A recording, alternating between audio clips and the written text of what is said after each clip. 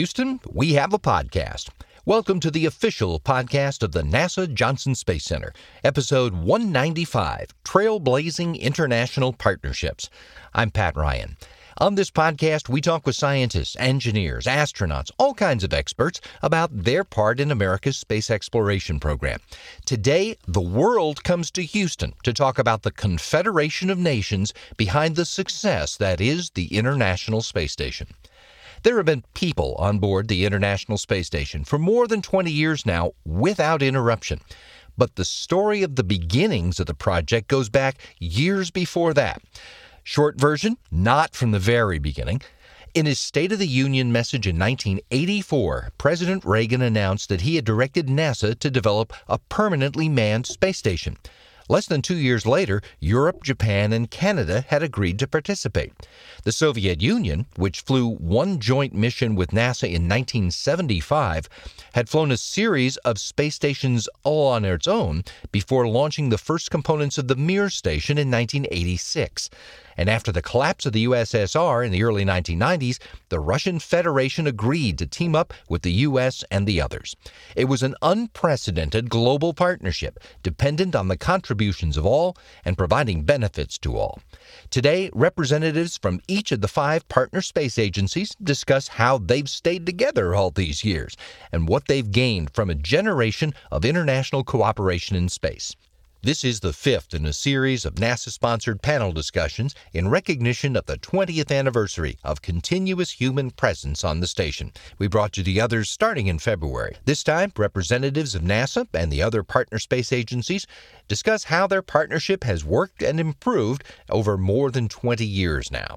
The moderator is veteran journalist Jean Meserve, and she'll introduce you to NASA's International Space Station Program Manager Joel Montalbano and representatives from the 4 other national space agencies that make up the partnership. Okay then, here we go.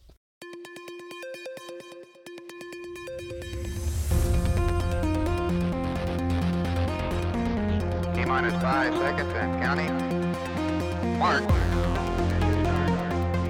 Launch commit lights are correct. Here she goes. Houston, we have a podcast. Hi, I'm Jean Meserve, and it's my pleasure to host a conversation that really is life and world changing. Today, I am joined on the program by the 5 primary partners of the International Space Station. Let me introduce them now. Joel Montalbano of NASA, Frank DeWin of the European Space Agency, Luc Dubé of the Canadian Space Agency, Junichi Sakai of the Japan Aerospace Exploration Agency, and Sergei Krikalev of Roscosmos with the Russian Federation. Welcome to all of you. Great to have you with us. And a special thank you to NASA for their assistance in assembling these leaders and to the Space Foundation Space Symposium 365 platform. And now, let's go. Joel Montalbano, let me start with you. A lot of relationships don't work for 20 years, but this one has. Can you explain why this relationship is still going on and successfully? Well, excellent question, and hello to everyone, and thank you for getting together today. You know, to me, it works because we help each other, we learn from each other, and we cooperate from each other. You know, throughout the 20 plus years of the International Space Station, whenever we've had a challenge, there's another partner that's always ready to step up and help wherever they can. Across the 20 plus years that we've seen operations of the International Space Station, you know, we've had those opportunities, and every single time a partner has reached out to another partner when they were in need. And to me, that has been the biggest success of the International Space Station. Sergei Krikalev, do you want to weigh in on why this has been successful? Joel already mentioned it, that this probably was successful for the last 20 years because it's really started earlier than 20 years ago. We started our first joint mission in 1975, Apollo-Soyuz mission. We started our joint flights on shuttle and on Mir station in beginning of 90s. So in middle of 90s. So I think the main reason why it works after that was because we have a really strong desire to do this. And this was first part. And second part is that we have very good professionals who was doing this, because good professionals had really big desire to be successful. We were successful for these 20 years. There are, as you all know, skeptics on Earth who are asking, why are we spending this much money on space exploration? Mr. DeWin, can you tell us what value the space station has brought to people on Earth? Well, one of the biggest values, of course, is the cooperation itself. And we see around the world, it's not always so easy for big nations to work together. And this partnership has shown that if you have a common goal, if you want to work together, that you can achieve great things. And I think the example that it sets in that area is tremendous. But it has also brought very specific results. For example, ESA has done the experiment airway monitoring, where we studied the lung functions of astronauts on board of the space station. Well, the results of that research have led to new technologies, new tests that can be used on asthma patients. And as a result of that, 300,000 patients have been tested. 36 million tests have been performed, and those patients have received specific medication for their disease. So it had a direct impact on their quality of life. Another example is, for example, the Melfi freezer that we have on board of the International Space Station. It freezes our samples up to minus 80 degrees. Well, the technology that is used to maintain those kind of temperatures on board of the International Space Stations is now used on big ships that transport gas. And this gas that normally boils off can be recycled. And due to that, we are recycling per year 100,000 tons of CO2 carbon emissions, meaning that it has a direct impact on fighting climate change. These are only two examples, but I know that our partners across the board have many more, have thousands of examples how research, innovation on the International Space Station has directly impacted the life of the citizens around the planet. I'll say a couple things. On the, Frank mentioned the freezers we have on board and the minus 80 degree freezers.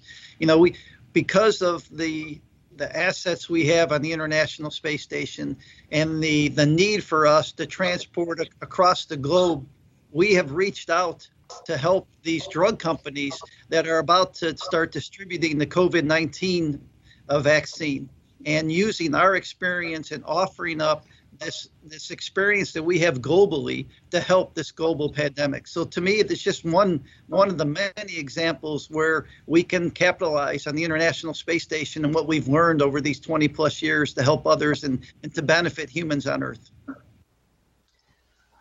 Political winds blow, leadership changes. Joel Montalbano, let me start with you on how you think these sorts of changes impact the International Space Station.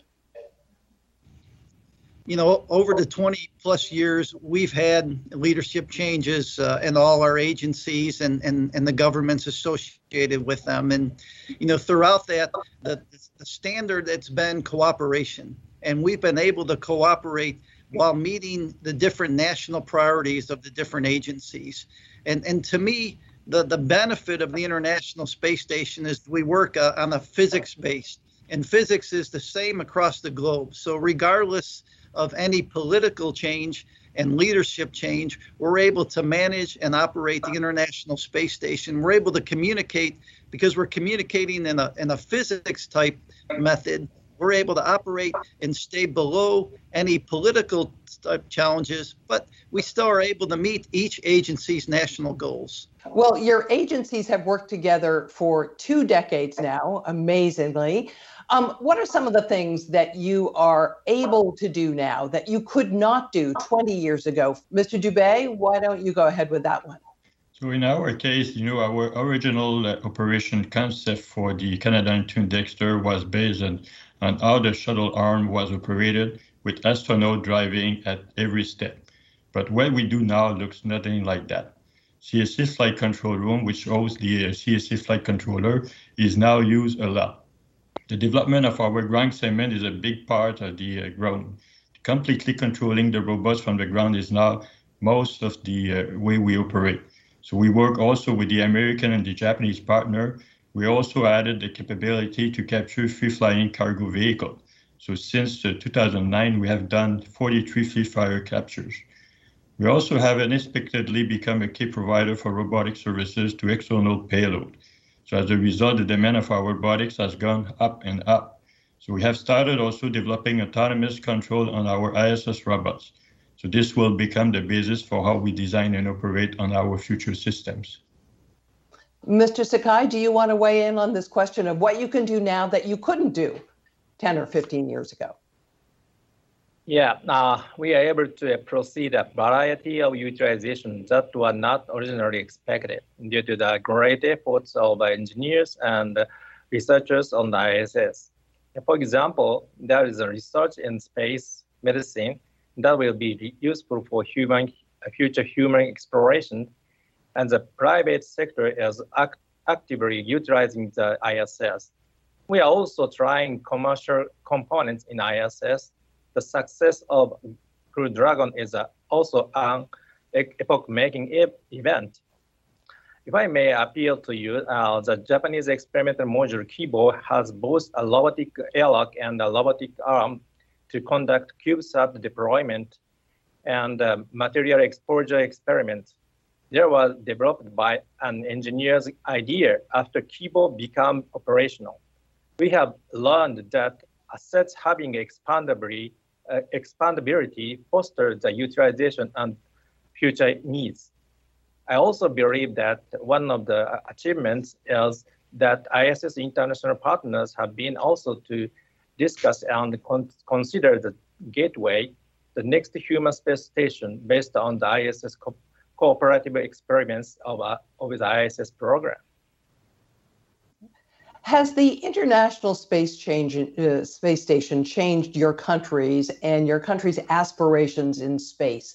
This is something I would like all of you to respond to, but Mr. Krikalev, why don't we start with you? Has it changed the outlook?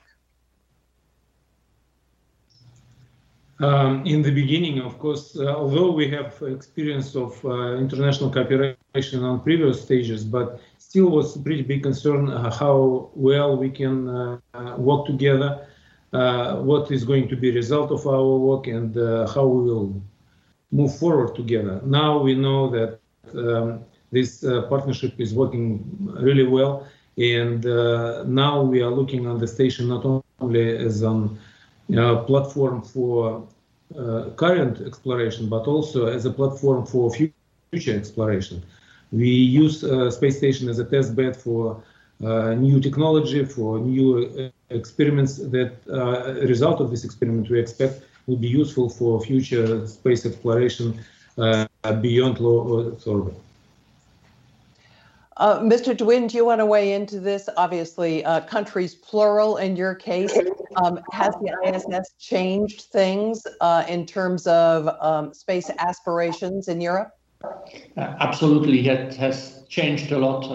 I'm coming from a small country myself, Belgium, but nevertheless, I was able to fly to space twice. Without an international cooperation like the International Space Station, this would, of course, not have been possible. And today, we are actually starting a new astronaut selection in Europe in the next months.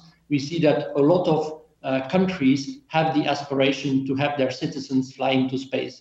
And I'm sure that in the future, every European citizen can have these dreams. And this is, of course, relating directly to young people who have to invest in STEM, science, technology, engineering, and math, skills that we will need to build further our society in the future. But of course, it's not only linked to human spaceflight and to what we do on board of the International Space Station. There are so many other domains in space, navigation, Earth observation, telecommunications, where we will need a lot of people. And the fact that we can work in cooperation, that there is a visible element that people can see in the sky every night and say, my citizens, they are flying there, they are working there for the benefit of humankind, has dramatically changed the way that Europeans look to space. Luc Dubé, how about what are your thoughts? Yeah, so our contribution, the Canadian arm, has allowed Canada to become a world leader in space robotics. It also gave us the access to a big laboratory for science and allowed Canada to have its astronauts fly long-duration mission, and international cooperation. It also helps promoting the space in Canada and was key for the development of such in the industries and the academia. So it inspires future generations in science and technology education. So it's a dream to come true for many Canadians. So we are very proud to contribute to such an important research opportunities. It is largely thanks to the ISS that the space community in Canada are now setting their sights on destinations like the Moon and Mars. So for 20 years, the ISS has been a vital test bed that enables us to prepare to explore deeper into space. So the Canadian Space Agency is very proud to play a big role in this endeavor. Joel Montalbano, your thoughts? You know, as you heard from Sergey and Frank and Luke, this space station has inspired a generation that is going to take us from low Earth orbit, where we are today, to return to the Moon and then eventually to Mars. And we're using the experiences we have on the International Space Station. You know, going back to your last question, you talked about things have changed over the last 10 or 15 years. And when we first started this project, each of the agencies had really a lot of individual projects. And what we've learned over time is if we work together and we cooperate and we combine assets and combine resources, we can do much more with the International Space Station. And that learning that we've done in the International Space Station has spilled over outside of just human spaceflight.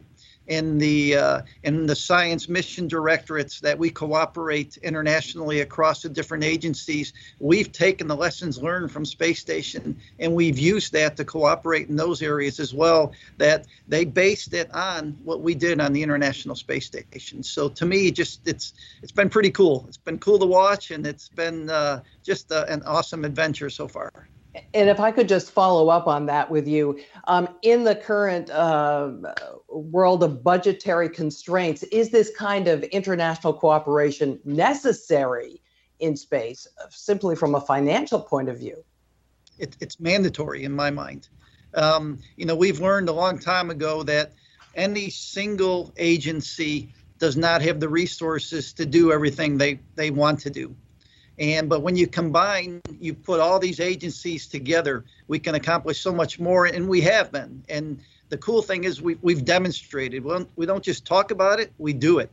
And that's one of the best things about the International Space Station. I'm a little biased as you know, the NASA program manager, but I can tell you the people we're talking to today, I know would sign up right behind me and agree. Mr. Sakai, we didn't get your thoughts on that initial question of how the ISS has changed your country and its aspirations in space. I guess the ISS program and its accomplishment has changed the LEO utilization easier than previous. It is not only allowed for some special person, but for everyone having what he wants to try something in LEO. ISS accomplishment in many different areas, for example, basic science, scientific research, practical research leading to industrialization, education of use of the next generations, international cooperation, etc.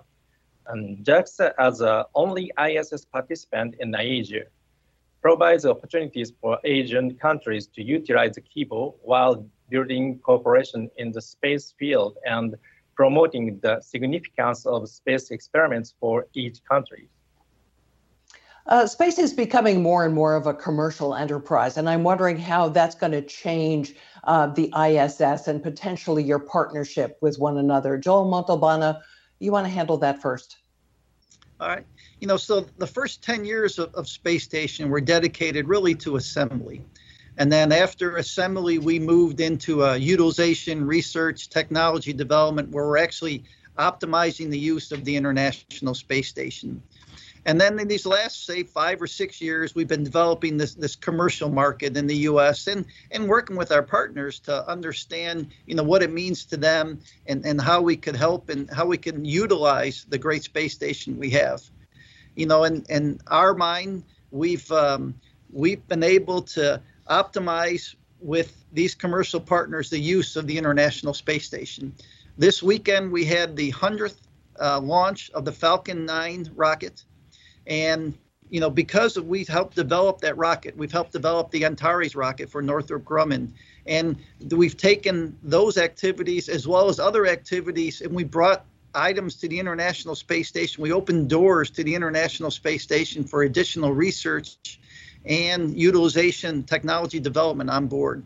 And now we've opened these opportunities to commercial, and it's not just NASA. Russia has done it. Canada has done it. You know, ESA has done it. JAXA has done it. We've all, you know, we're all starting in different places, but we're all moving and trying to optimize the use of commercialization and use this great resource that we have on board the International Space Station. Sergei Krikalev, you want to weigh in on that commercialization question?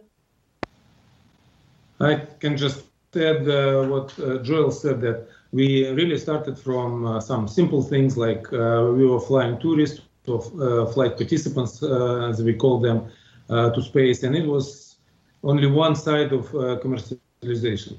But now we see much more opportunities, such as commercial experiments, and we know that some companies need some data using space environment, and we can use it. Space station can be used to provide this data. So the variety of commercial application is much bigger than it was a while ago. Frank de Win, from the European perspective, any downside to the commercialization, or is this all a big plus? Well, the main is a big plus, of course, and again, it shows very clearly the agility of the partnership, because we have done so many new things with this partnership under this agreement that was signed now probably 25 years ago, and that we have been able to adapt to the new environment and to the new world. Of course, it also puts some strains on the system, because the commercial companies, they want their data quicker, they want better access, they want easier access. So it also strains on our side the way that we operate. We need to completely, continuously rethink what we can do, how we can better now service a customer, another customer, because initially our customers were only the scientists and they were used to work with us. Now we have to get used to work with other entities that have other drivers. So it's not always easy, but it shows for the agility of the partnership that, again, not one of the agencies apart is able to do that, but through the cooperation, through exchanging experiences, how we do that, we are able to manage this great new endeavor. And at the end, of course, the aim is to build an economy in low Earth orbit. The aim is not that we as agencies, we continue to operate and to fly and to build everything in low Earth orbit, but that there is a real economy and we are just one of the users of the systems that will be there. And then we can focus, as was said already by a number of our guests, we can focus on exploration, the gateway, going to the surface of the moon and eventually to Mars. This is where we should have to shift our focus of the agencies in the next 10 to 20 years. Could I just follow up a moment and ask you about the strains that the commercial enterprises are putting on the system? Can you be specific about what you're talking about?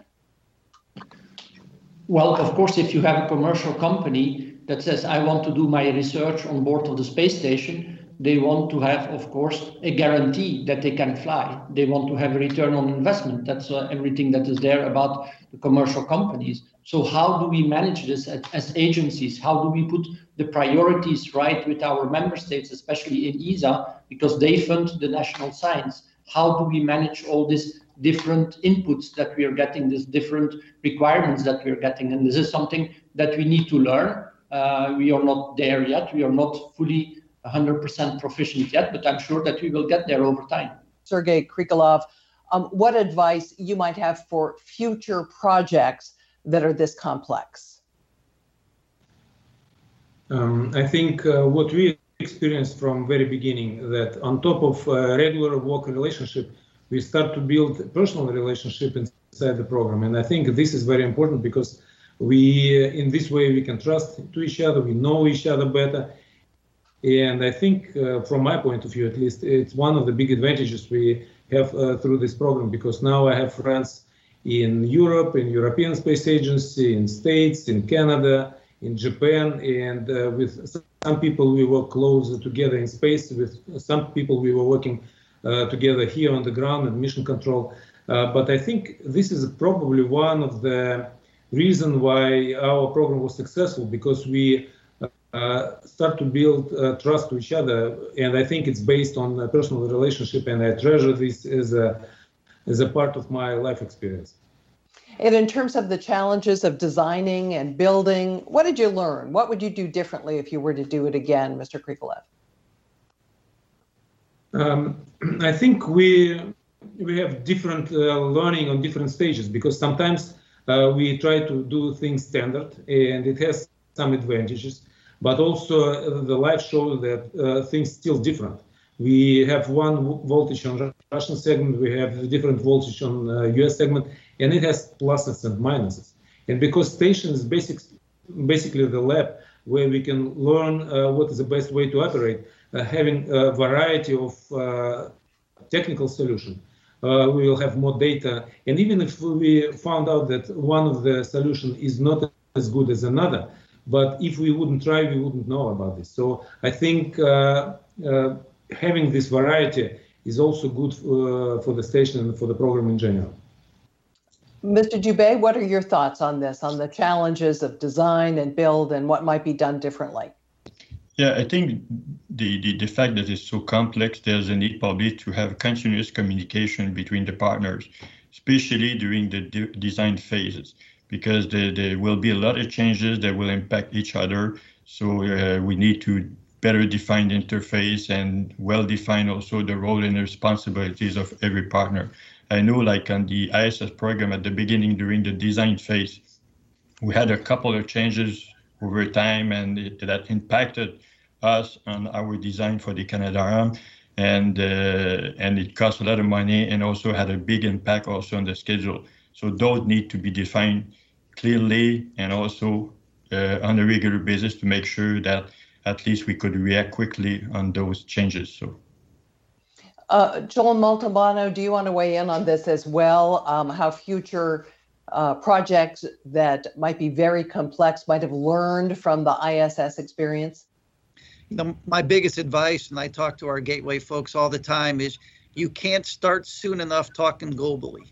You got to get out of this idea of, you know, a single agency item. This has to be a global endeavor. It has to be a global partnership. And the sooner you can start working together, and the sooner you can start sharing, you know, desires, needs, requirements on how you want to operate, to me, you can't start early enough. It's a huge benefit of the International Space Station. You know, when we first started, you know, we were all kind of getting to know how each other operates, and you can imagine that comes with some different challenges. You know, think of a marriage. You start with a marriage. You know, you're starting to learn each other. Today we operate, and again, I'm probably a little biased. I believe we operate seamlessly. You know, when we have an issue, we're ready to work together, and we can solve things so much quicker today than we did in the early days. And it's because of what we've done, and you know, with our global partnership. And so I tell the Gateway guys all the time: start early and keep pressing in that direction. And specifically, I presume when it comes to design and build, you have to get talking to one another at the design phase early, correct? Absolutely, absolutely. And you know, it's you know, this pandemic makes it hard, right, for some people, and it's harder for us, you know, no doubt. But the beauty of Space Station is because of all the different time zones, we've already been operating remotely. We got a lot of practice in the International Space Station. So while the pandemic has added different challenges, we can't see each other face to face like we need to, and like we've done in the past. We have some experience on this, and we're able to use that. So I'll tell you that while the pandemic's been hard on everybody, it could have been a lot harder if we didn't have this partnership already well established. Somebody else want to weigh in on this question of boundaries being pushed out further and further, and how the partnership can help enable some of these very ambitious missions that are now on the drawing boards? Sergei Krikalev, you want to take a stab at that? Joel already talked about this, that if we work together, all the time we work in some limits. We have financial limits, we have work resources limitations, and working together, we can, inside the same limits, we can move much further. Combining our efforts, we can do more things than we would be able to do if we work alone. Mr. DeWin, I wanted to ask you this same question about pushing out boundaries and how the ISS lessons can be applied and will enable future missions.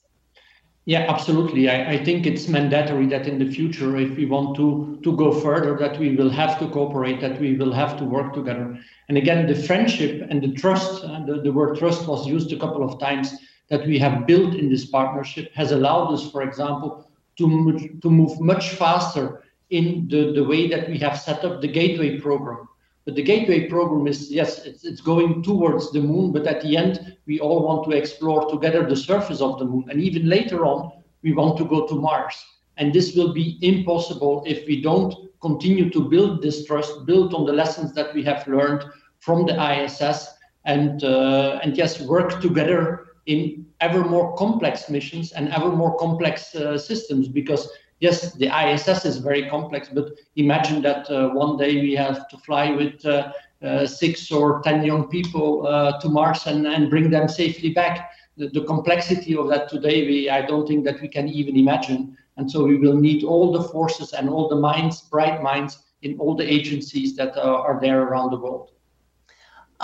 Joel Montalbano, I'd like to come back to you. You have offered a few thoughts already on what other space agencies might learn from the ISS experience. I'm wondering if you have any additional words of wisdom that you would like to share.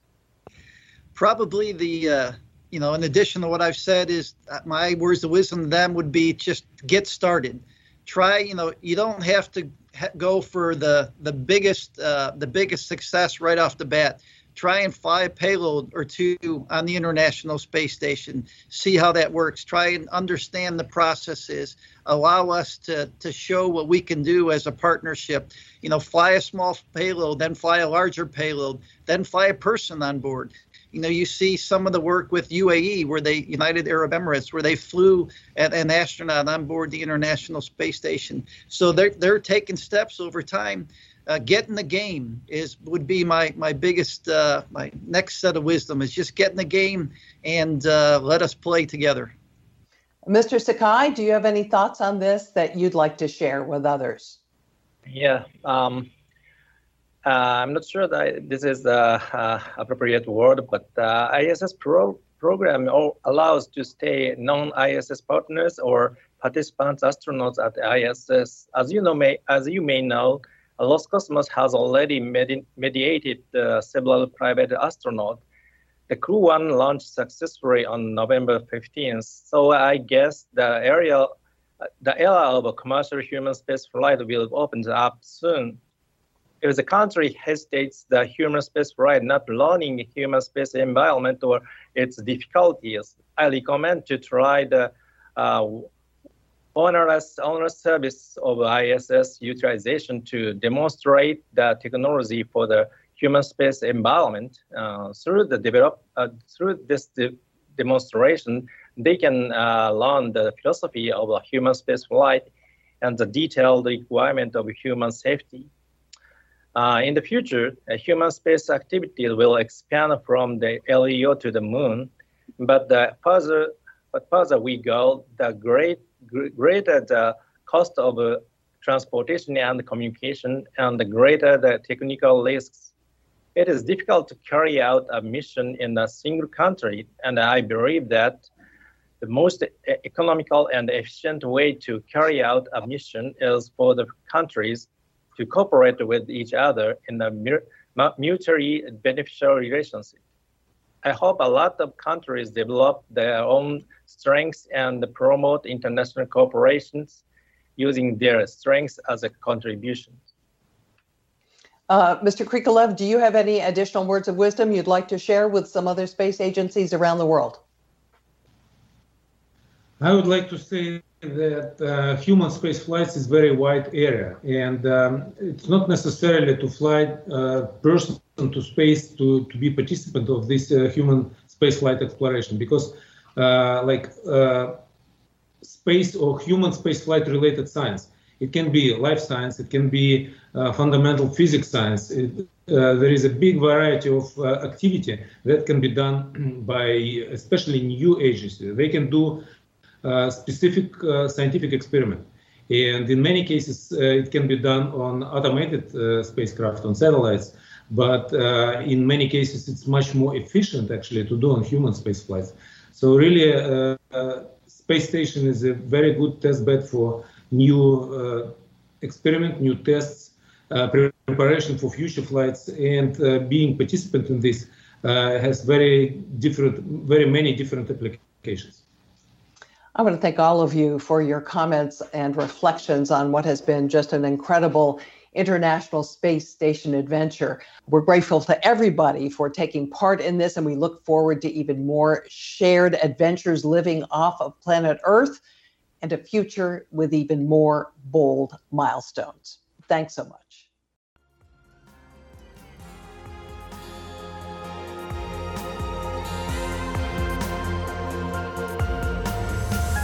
Houston, go ahead. Stop of the space shuttle. Roger, 0J, and I feel Shuttle has cleared the tower. became indeed for all mankind. Actually, a huge honor to break a record like this. Not because they are easy, but because they are hard. Never Houston, welcome to space. NASA's first efforts in the realm of human spaceflight, Mercury, Gemini, and Apollo, were designed to satisfy a national goal, an American goal of winning the space race by being the first country to put people on the moon. But as the space age progressed, NASA's collaborated with the world's other national space agencies more and more to achieve a succession of advances in human spaceflight, sharing the costs incurred as well as the knowledge gained. The International Space Station is an unmistakable symbol of the success of that joint international effort, and an example of the kinds of success the inhabitants of planet Earth may be able to achieve if they continue to work together on efforts to return to the moon and to go on to Mars. Well, there's more to come on this celebration of the space station's 20th anniversary. The next discussion focuses on the future, what the International Space Station has helped the nations of the world build, and how that will contribute to their future in space. Coming up in a couple of weeks. You can go online to keep up with all things NASA at nasa.gov. You can find the full catalog of all of our podcast episodes by going to nasa.gov/podcasts and then scrolling to our name. You can also find all the other cool NASA podcasts right there at the same spot where you can find us, nasa.gov/podcasts. The panel discussion in this episode was recorded on December 8th, 2020. Thanks to Alex Perryman, Gary Jordan, Nora Moran, Belinda Polito, and Jennifer Hernandez in putting together the podcast, and to the NASA JSC External Relations Office for putting together this episode of the anniversary panel discussions. We'll be back next week.